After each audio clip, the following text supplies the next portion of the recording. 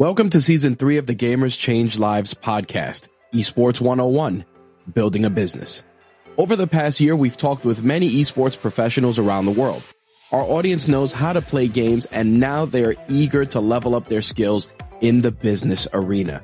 This season aims to equip every esports entrepreneur with practical and useful knowledge to achieve success. Think of it as a mini course, Esports 101.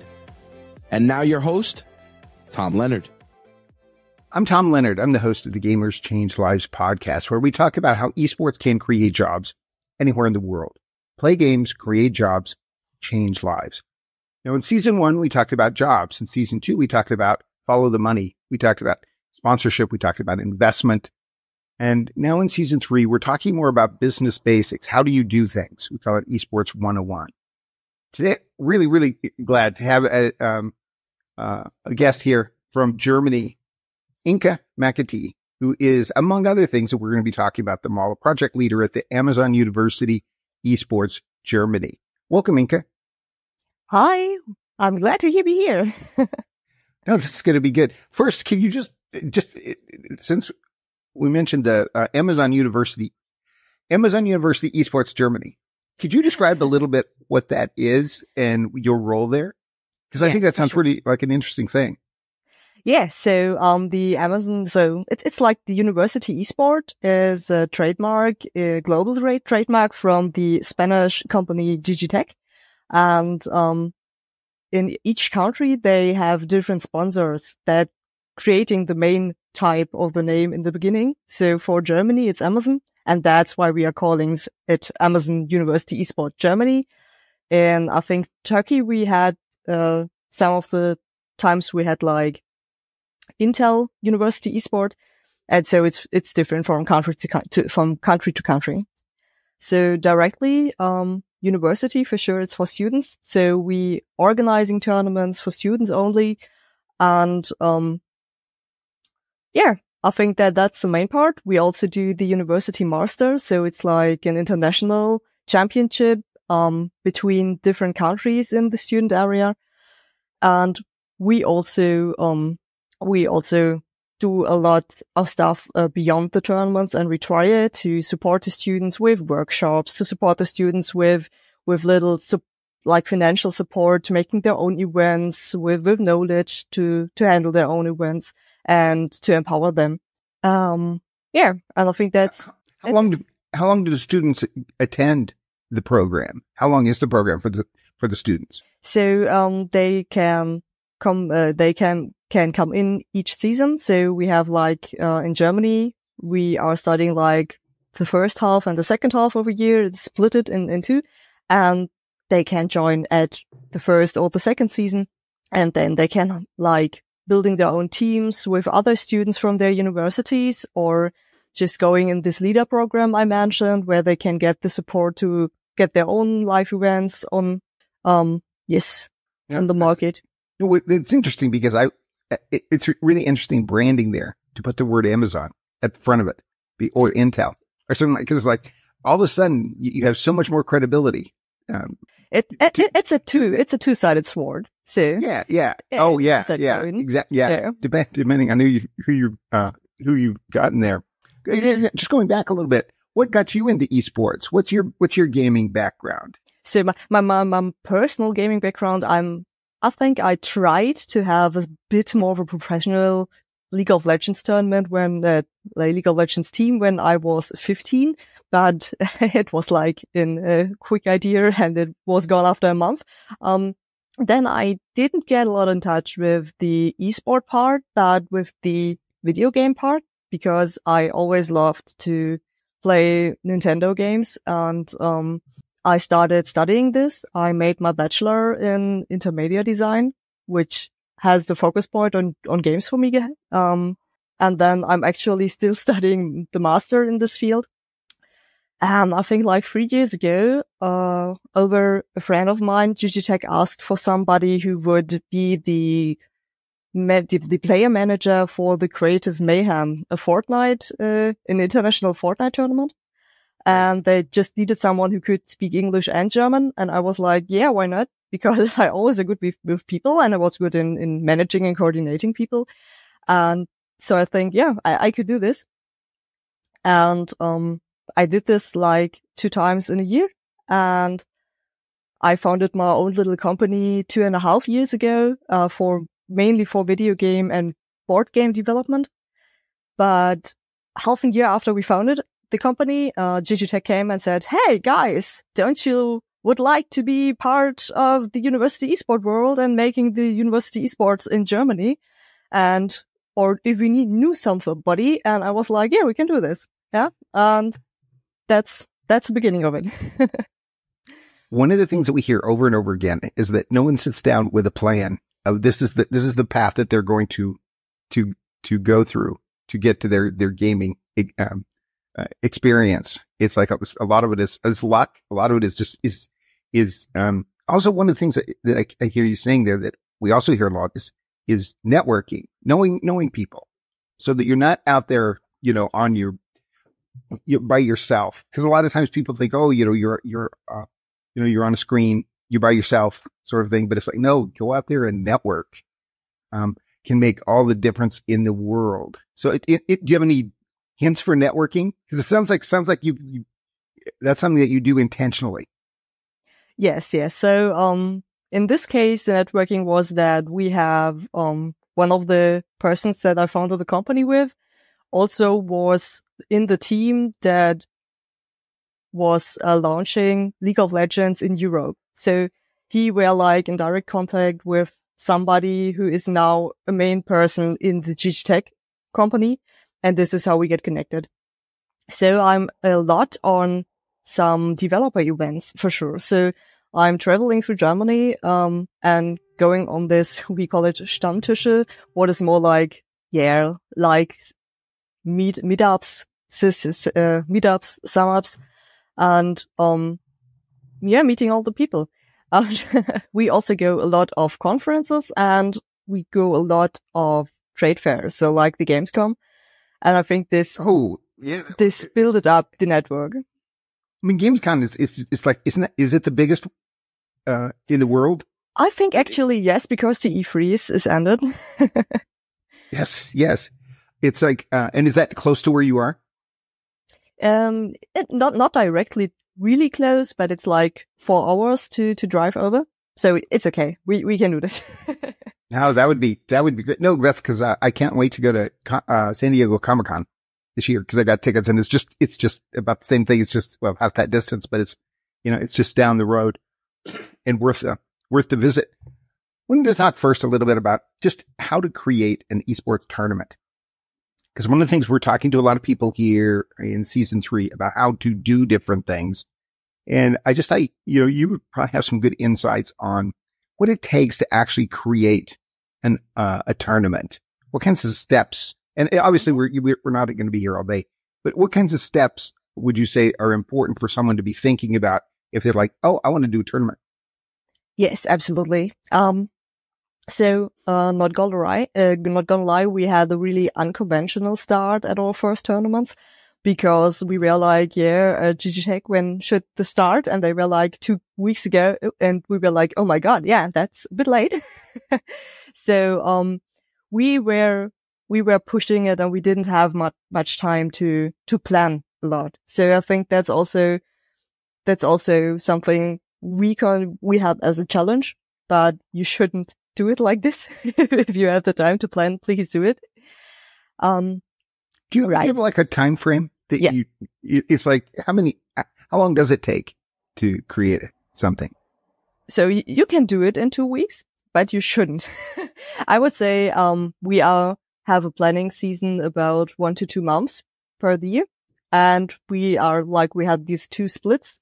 We have 1 more month between these 2 splits. So in the year, we have, I would say, up to 7 to 8 months on season where we really running the tournaments and the acquisition.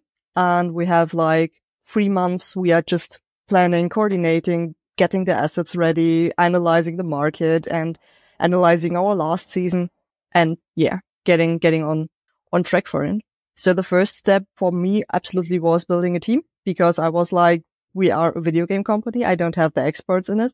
And, fortunately, we have like, I knew a person, Manuel, who was really old childhood friend of mine. We lost out of eyes, out of sight, like 10 years. And then we thought, oh, we both are in the video game industry. How funny. And we literally moved in the same city, in the same street, didn't knowing anything about this. And he was he was living with someone who was into esport and who had a little company that doing esport tournaments. So I was like, yeah, I need you and I need your friend.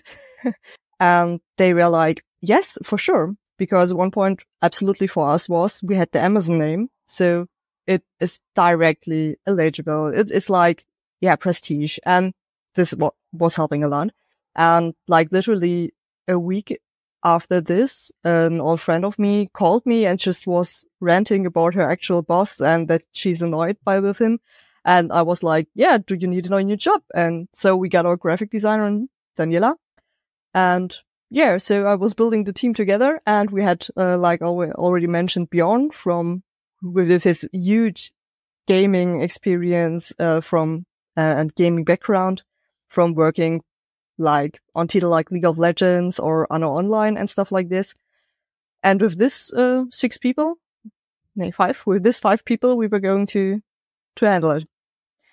So the next point for us was absolutely analyzing the market. So we knew we need to go on students only. So we had a really clear focus target and we already had another company that are doing esport tournaments for students only in Germany.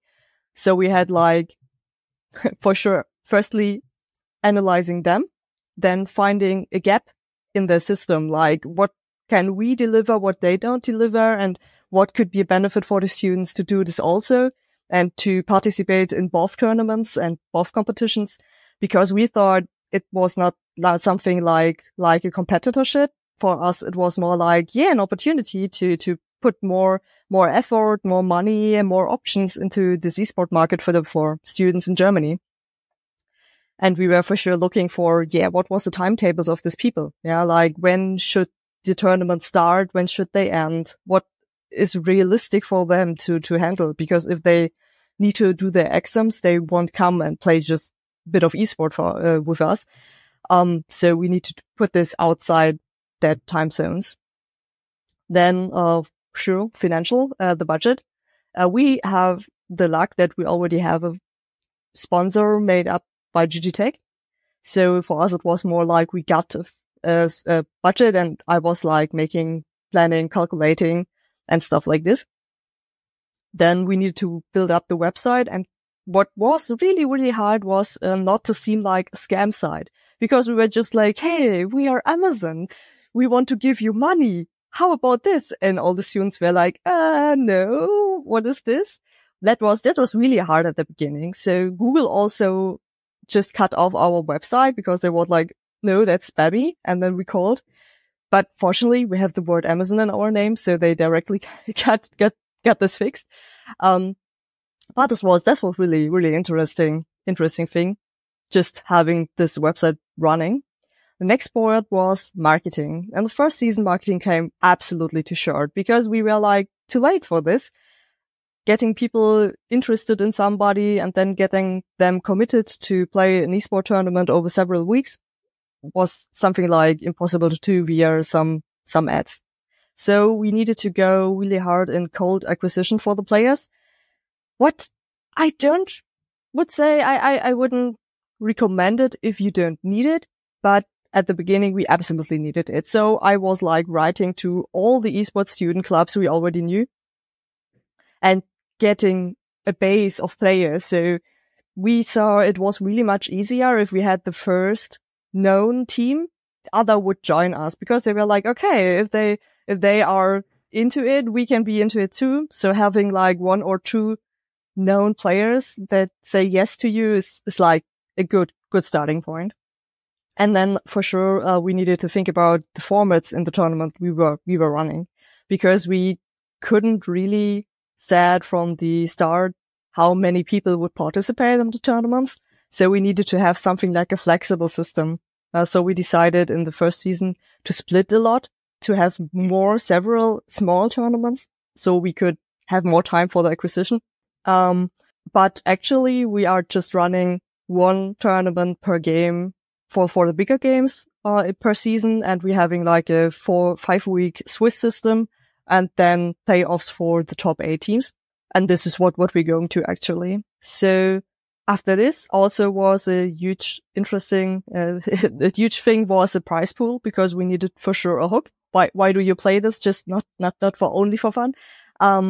We started with having a prize pool in a really, I would say, in the higher section, like you could win real money, like I think 5,000 euros for the best League of Legends teams and stuff like this. Digitech recommended us this because they wanted us to get all the big teams directly. But yeah, then we switched from this, but I think we can talk a little bit more in detail about it later. No, that's really interesting. Yeah. No, go on. Continue there. No, because I do want to talk about prizes. Yeah. So, we started with this huge prize pool, and, but we felt like this wasn't what we were going through, what we didn't want to go through, because our goal was to have as much students as possible to be engaged, with this tournament, and just giving the first 3 teams that always be the best 3 teams, because we don't have this big player pool that they are spreading like the best people out of it. We started to go away from giving prizes to the first to the third place. So we actually give prizes from the first to the 30 place. So we just clipped it really, really outside. So the biggest win, actually, the biggest prize pool is the first place get $150 in Amazon gift cards. And that's the biggest part. And then it's going down, really, really small steps. So as much people as possible can have this nice feeling of winning something, of having this experience of getting rewards for having fun. I think that's an interesting strategy, that it's like to try out to, because I think so many people, I know I would go into it thinking, I want a big a prize pool as I can, because that's going to make the most noise, and more people are going to be interested in participating because of the potential reward. When actually you might end up with more people, and you might end up with a more loyal fan base if you give more prizes to more people, so that they're going to come back next time, and so on out there. So what else? What other things did I catch you short on the things for setting up a tournament? So yeah, I think that was like the steps we go through, and then we just let it run. Yeah. What about one of the things I want to talk about? I think you were really, really lucky not having to go find a sponsor. I mean, that's something that we rarely hear people talking about. But can you talk a little bit? Could you talk a little bit more about how people can get sponsorship, how you would recommend other people, and more how you do it, but also who should you approach? Who do you want as a sponsor? Maybe who would you rather not have as a sponsor? Yeah, so I can tell a bit of the story. So, University Esports started in, I think the main part started in the UK with the NUIL, if you already hear of it. There's like a really, really, really good communities. They have fantastic participation in their tournaments, and they are really wholesome, and it is fantastic to work with them. And I think the Spain esports league for the students also were really big, but they were more on the competitor side. And Josh, the founder of the NUIL, just matched with the Digitech, and they came together and were building this idea of a global student market for esports, I think like 7 or 8 years ago. And so they started doing this, and they get all the student esport leagues, I would say, from each country that already existed, and try to get them together, because so they were able to approach Amazon and big sponsors, because they are like selling you something really great. But I think it was really hard for them because first they needed the product ready before you can go to a sponsor. And I think this is a problem because you first need to did already something before you can say, hey, please give me money. One thing to get along with this is for sure not planning this big for your first tournament. I think you should start in a small range. It's everything you can do. And then getting up and up and up.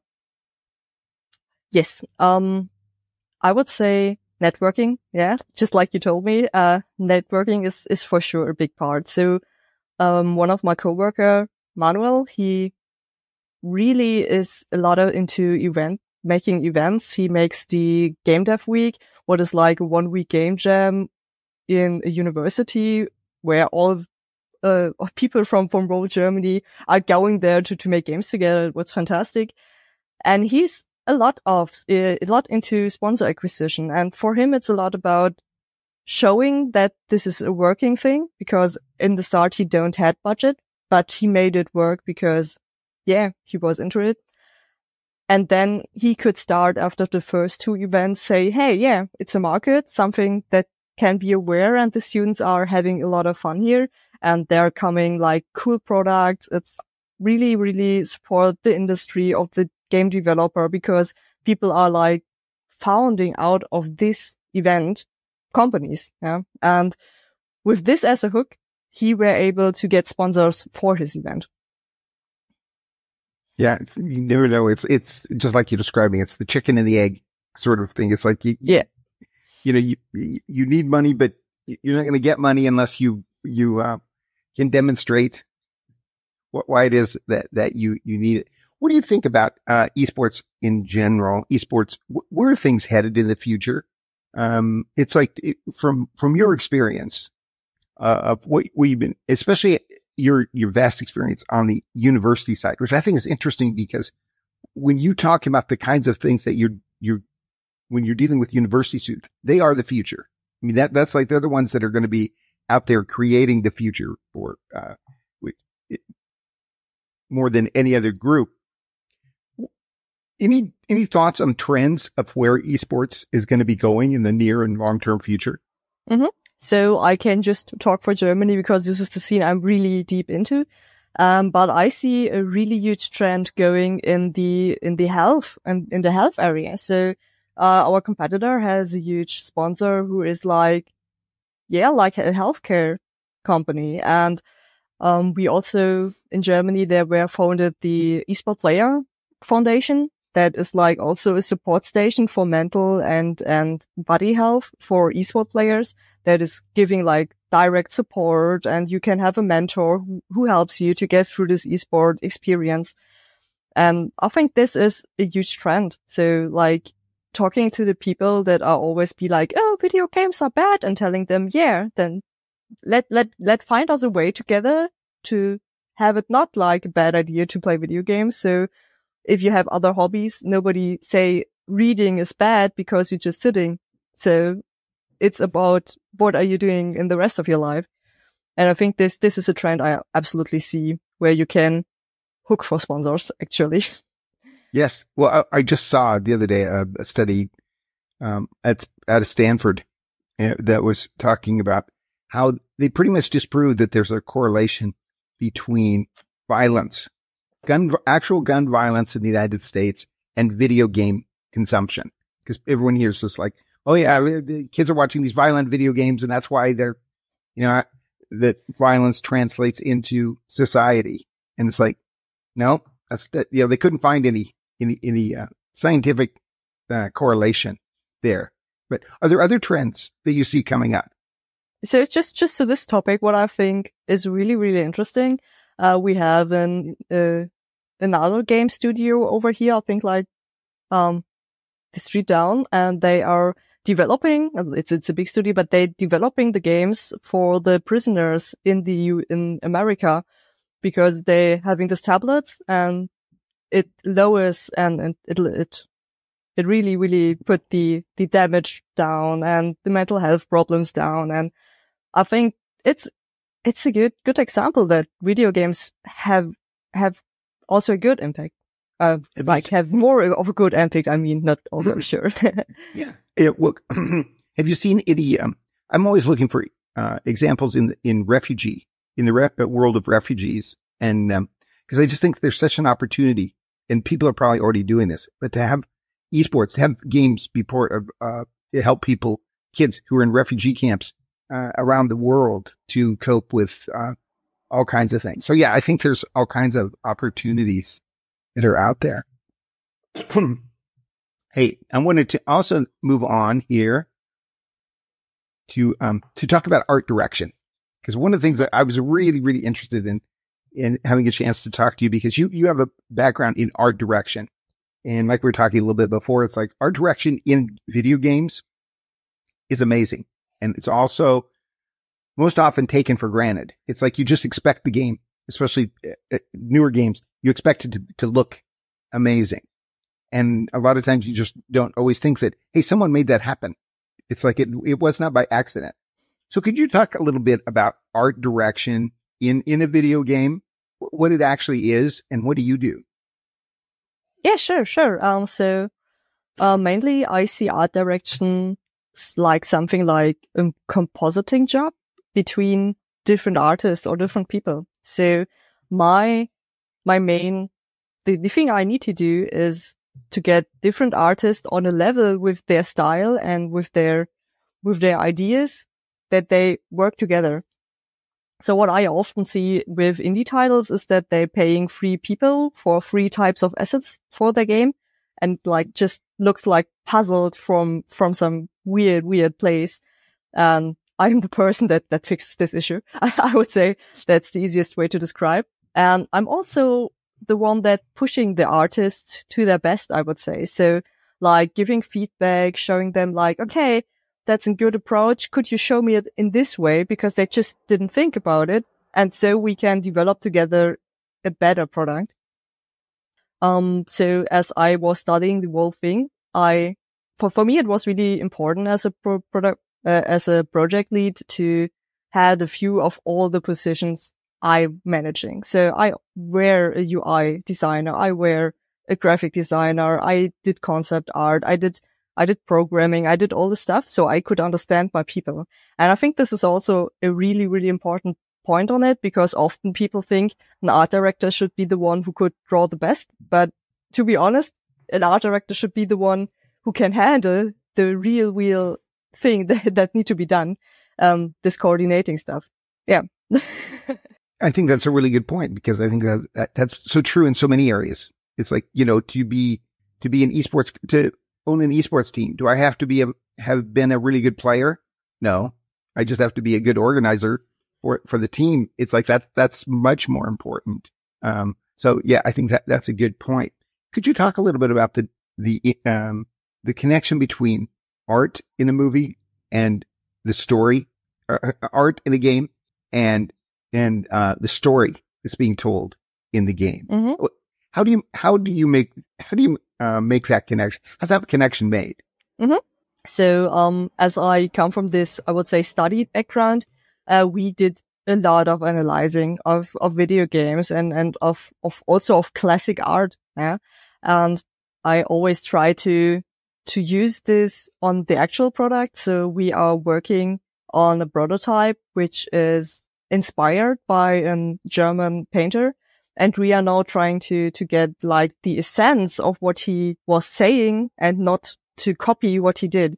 And I think this type of transition is a really, really interesting approach to getting a story inside something.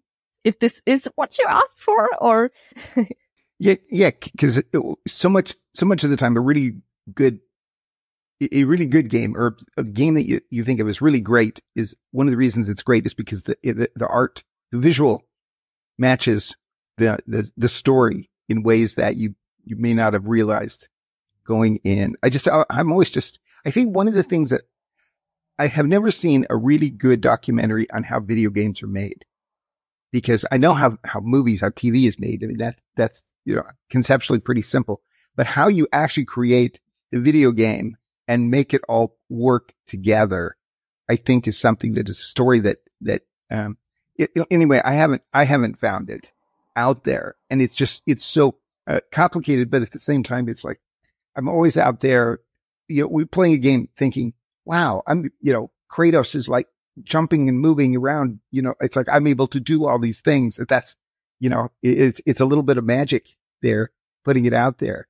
But so what kinds of, could you describe in a little bit more detail? Cause you mentioned some of them, but the different kinds of art related jobs that are out there in game development, and maybe a little bit about how people could grow into those roles. Because maybe there's a university degree on video game art direction, but how do people get into doing that? What are they, and how do people get into that? So what I studied was something like called intermedia design. What is, to be honest, like do whatever you want. Hopefully it needs to move. So I learned to cut videos. I learned to make color grading. I learned really much of stuff that I don't use in video games in the first place. And then in the end of your study, you start to realize everything can be used or applied to video games that is also in the other art directions. So what we have for sure are UI and UX designer. You always know this from, I think, web design or stuff like this. It's more common in this area, but it's so important to have somebody who understands UX as a user experience for your video game. Because I once played a video game, and like the button to close a tab was always on another side. And I was like freaking out. Why the hell does this happen? And why are these people didn't know that this is an issue? And I think this is one of the jobs for sure, having UI and UX. We have 2D designer that could be also a concept artist or making the assets. It also depends on what is the game looking. They also can do texturings for 3D models. Then for sure we have often 3D modeler who are making mostly of the whole pipeline. So in the animation industry, you are really, really focused on just one part, like just modeling, just rigging, just animating. And in the game industry, I have the feeling, because we have so much indie studios that are so small and so compromised, we need to have much more, or what do you say, much more skills combined in one person.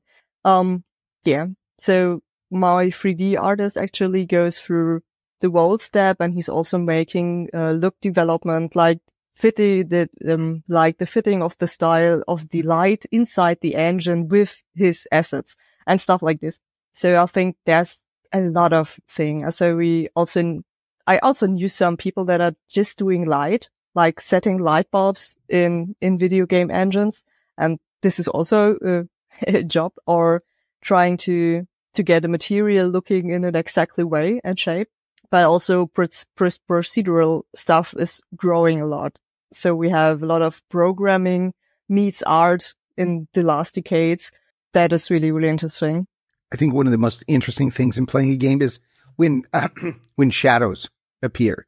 It's just like, it's so, unexpectedly, they'll show up where they're supposed to be, based on the physics of what's going on. And to me, that's just really fascinating. It just seems like a really well thought out program that, they're able to show that out there. So how much of what you're describing in the art world, in the art direction side of video games, how much of it can be done by AI in the future? Is there a feeling, and the reason I'm bringing this up is like, are we looking at a future where the majority of it is going to be generated by AI and just supervised by us humans? Or is that kind of a fantasy that we're not going to live that long?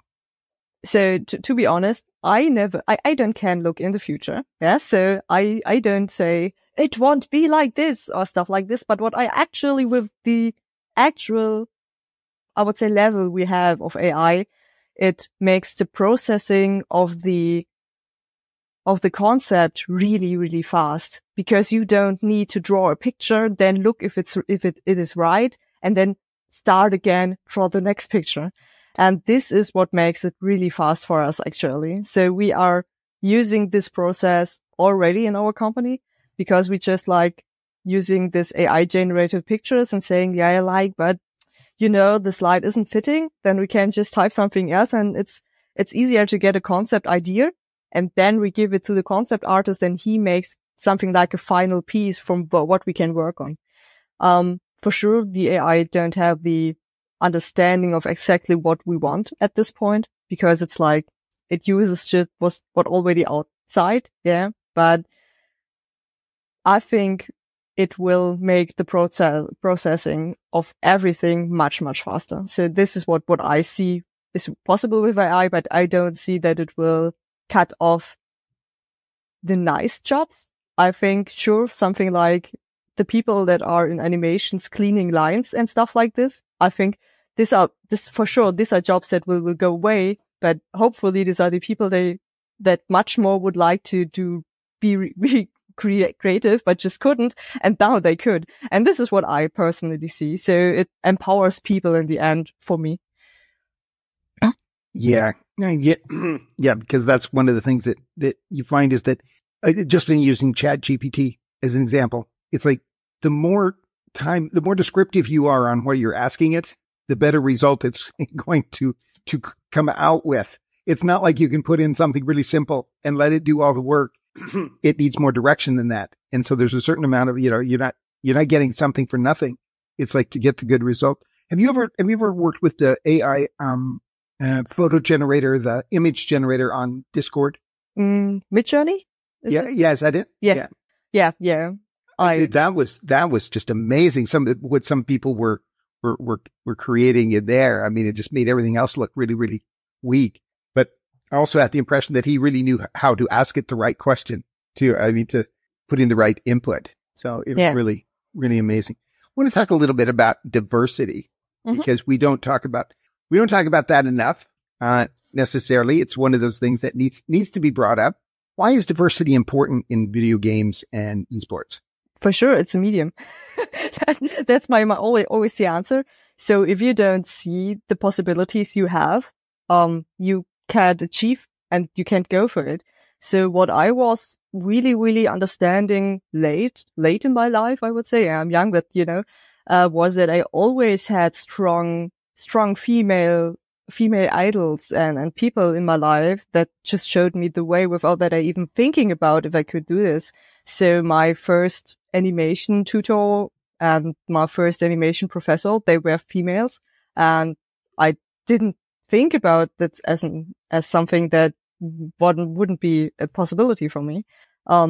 So I think I'm already in this generation where I have a lot of role models in this area to aim for it. And it's for sure, it's not just about gender, but, I think it's really important to show that it's possible. So this is also something I really like to be in the esport industry. I would say I'm also a little bit unicorn because there are not so many leading positions that are women actually. And I already had the feeling that it empowers the students also to see this, because I always had the issue that once I had the case that a student just said when he was talking to a coworker, because he just couldn't imagine Inka was a man, because why should this be a man?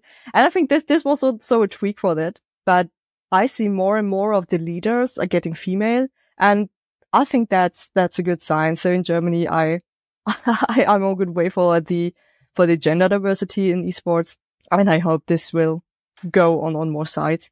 So we also had we made a project where we have online classes for esport in the area of broadcasting and one for coaching. And we made this for the Saudi Arabian Esport Federation. And we also had we needed to, so I was like, yeah, we will do this, but I need to prioritizing female participators. And this is what we did.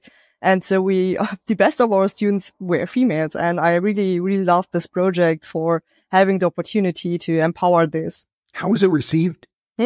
How was it received? You said it was by the Saudi. So we did this for them. So they were making an esport academy, the SAE project, and GGTech needed people that making the online classes. And so I was the coordinator of the classes. I were in touch with the students. I took care of their homework, but I also wrote the schedules and casting the teachers and stuff like this. I think one of the things, and I hear you describing it there, is that it's almost better to be demonstrating it than to teaching it. I mean, if they're working with you as someone who's running the program, that it works a whole lot better than some guy up there saying women should be running the program. I mean, Absolutely. It's like, no, just, you demonstrate by example. There is always the best way. Do you think things are changing? Do you think things in Germany and in the world as you see it are changing as far as are things becoming more diverse?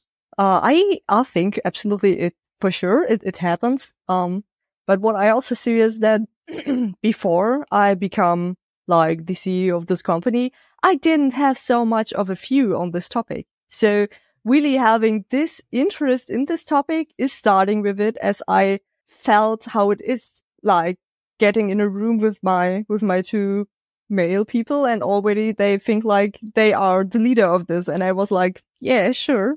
I think I forced back then. I was angry when I had the first CEO contract from my lawyer, and it was like the wrong name, and I was like, and this happened again and again. But yeah, if I just would say this is not okay, this wouldn't help. So just going outside and demonstrating it better, demonstrating the other side. Yeah. It's always interesting to hear people's stories on that, because it also depends, I think, on culture. What's possible in one culture may not be possible in another culture. We were talking with Women in Games. We're talking with two people that were associated with that organization. One Denise from Philippines, who was originally from the Philippines, and then Inioli Adun in Nigeria.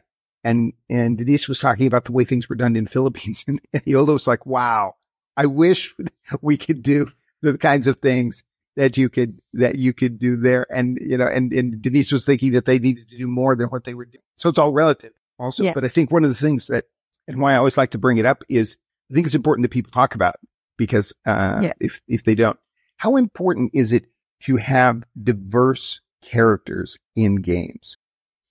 So personally, for me, absolutely. So if we take something like, we had our board game. So we have this board game, it's called Duelists, and we have 3 characters in it. And we really was aiming for not having a stereotype character in this game. And we often get the feedback that for sure parents really like this, because they have the feeling if they buy this for their children don't have something like a wrong expectation of idealization of bodies and stuff like this. So we have a female character that is really rough, and she's really cool. Yeah? And I think this is also a point to make things cool and make things lovable, no matter in which area you would put it or stuff like this, and connecting people to other thoughts like the stereotype they already know. So I think, yeah. Socially, and for me, it's absolutely important. Yeah, I think it's good it's good all the way around, because the other thing is, and it always goes back to the movies. I mean, the kinds of experiences that people can see in the movies have incredible impact that people don't understand. From a society, some people can see themselves up on the screen in some positive way that they haven't been able to see in the past. That's huge. That's huge out there. And some people understand the power of that, and some people don't. But I think, do you think, are there any particular video games, any really big video games out there that you think of as doing a good job of having a diverse, an impact on diversity? And no, I need to think. So yeah, that's good. That's an even better question then. This wasn't on my list. No. I think there are a lot. So, but to be honest, I only know the indie title really well. So I'm not the AAA gamer. That's an issue for me. And I think indie titles mainly do a really, really good job on this, because they are not like connected to people that said, yeah, but we did this already like always because we have a big franchise and we can't work against this franchise. So the indies are free. And I feel this in the diversity of the characters. So, oh gosh, giving examples. I'm not. No, I think it's, no, if there's an, even an indie title, if there's one that you think of, hey, these people are doing, these game developers are approaching diversity, or talking about diversity the right way, the best way, and making the biggest impact. Is there anyone that comes to mind that's doing that? So I think they are really unknown, so it's not the biggest impact. But what I really liked was Ultimate Adam. So it's like a sequel of the ancient caves of magic. I think Adam is something like this, and it's a really, really old title. So the first version was just like in ASCII, yeah. And they made they made a reskin and a new game out of it. I think like 2 years or 3 years ago. And they just had this approach to go with, you can do whatever you want. Yeah. And they tried with not making too much jokes, but making it like really open. They had like 6 genders generally. Yeah. They were like, yeah, you can be bipolar. You can be neutral. We don't care. You should just choose for it. And also was the character that putting it together and else. I think this was really interesting because it was also something where I get in touch with, the extreme hate they got from this, because they decided you can do this, and other people were like, no, we don't like that you can do this. And I think this is really an issue, and fighting against this and not going back to something else. I think this is really, really nice. So what I also really liked was, with Cyberpunk, that they were like, yeah, your genital doesn't impact your gender. It was, yes, thank you guys. That was really cool. Yeah. I always think it's, in the really big titles, the risk they're taking to make even the smallest, what you think it was the most obvious, but smallest little impact there. It's like, oh, but because of the size of the fan base and the investment of what they've created in getting as far as they have. I'm always really, really amazed at some of the things that they are able to do. It's just like, to me, I mean, over time, the play, you could pick to play as, on so many of the big titles, you could pick to play as a man or a woman, as the title, as the character. So you're playing one character or the other. Where in the olden days, you had no choice. You're playing the guy. It's just like, there's, yeah. So to me, those are, little things in progress. Hey, I kind of want to wrap up here because I don't want to take too much of your time. What's next for you? What are you doing now? What do you see doing in the next few years? Yeah, so for sure, we want to also run the university esports along, but we also want to focus on getting some video games finished. Not gonna lie. And I also want to finish my master's. So I just need to write the master thesis and just give it up. But I'm always pushing it behind because work. Yeah, we are planning, one release in the beginning of next year for our little cute title, Once Upon a Tile. What is a puzzler? A dungeon puzzler. And we are aiming for some fundings, with another prototype we are working on. And yeah, I'm hoping we can get and can do whatever we love, being happy. That's what I'm aiming for. So I always feel like when I founded the studio, I was like, my goal is to give my friends and people I like opportunity to work in an environment they don't feel bad or toxic or with, and can do whatever they want. And this is like my personal goal. So to be honest, I'm not much of this esport or this gaming fangirl that is like so deep inside this stuff. I'm more like, this is what I feel good, because the people that are working here are my people. And I just wanted to spread more love, and that's what I'm doing. What I like hearing you say, these people are my people. It's like these are people that you like to be working with. I mean, that's one of the great things I always think about. Anything that you're doing, that you can do on your own. It's like if you I always tell people, if you're surrounded by bozos, it's on you. I mean, if it's your program, it's like, and you don't like the people that are around you, it's like, it's on you. So the opposite is that you put other people around that are the kind of people that you want to spend your time with. So makes a big difference. Hey, thanks again for the conversation here. I always fascinated about, the artwork side of things. And also, we could talk a whole lot more about money, because one of the things I think is really fascinating is like, how do you fund a game program? But that's a topic for another day there. So thanks for talking about, a little bit about events, a little bit about art direction, a little bit about diversity. So where can people learn more about what you're doing?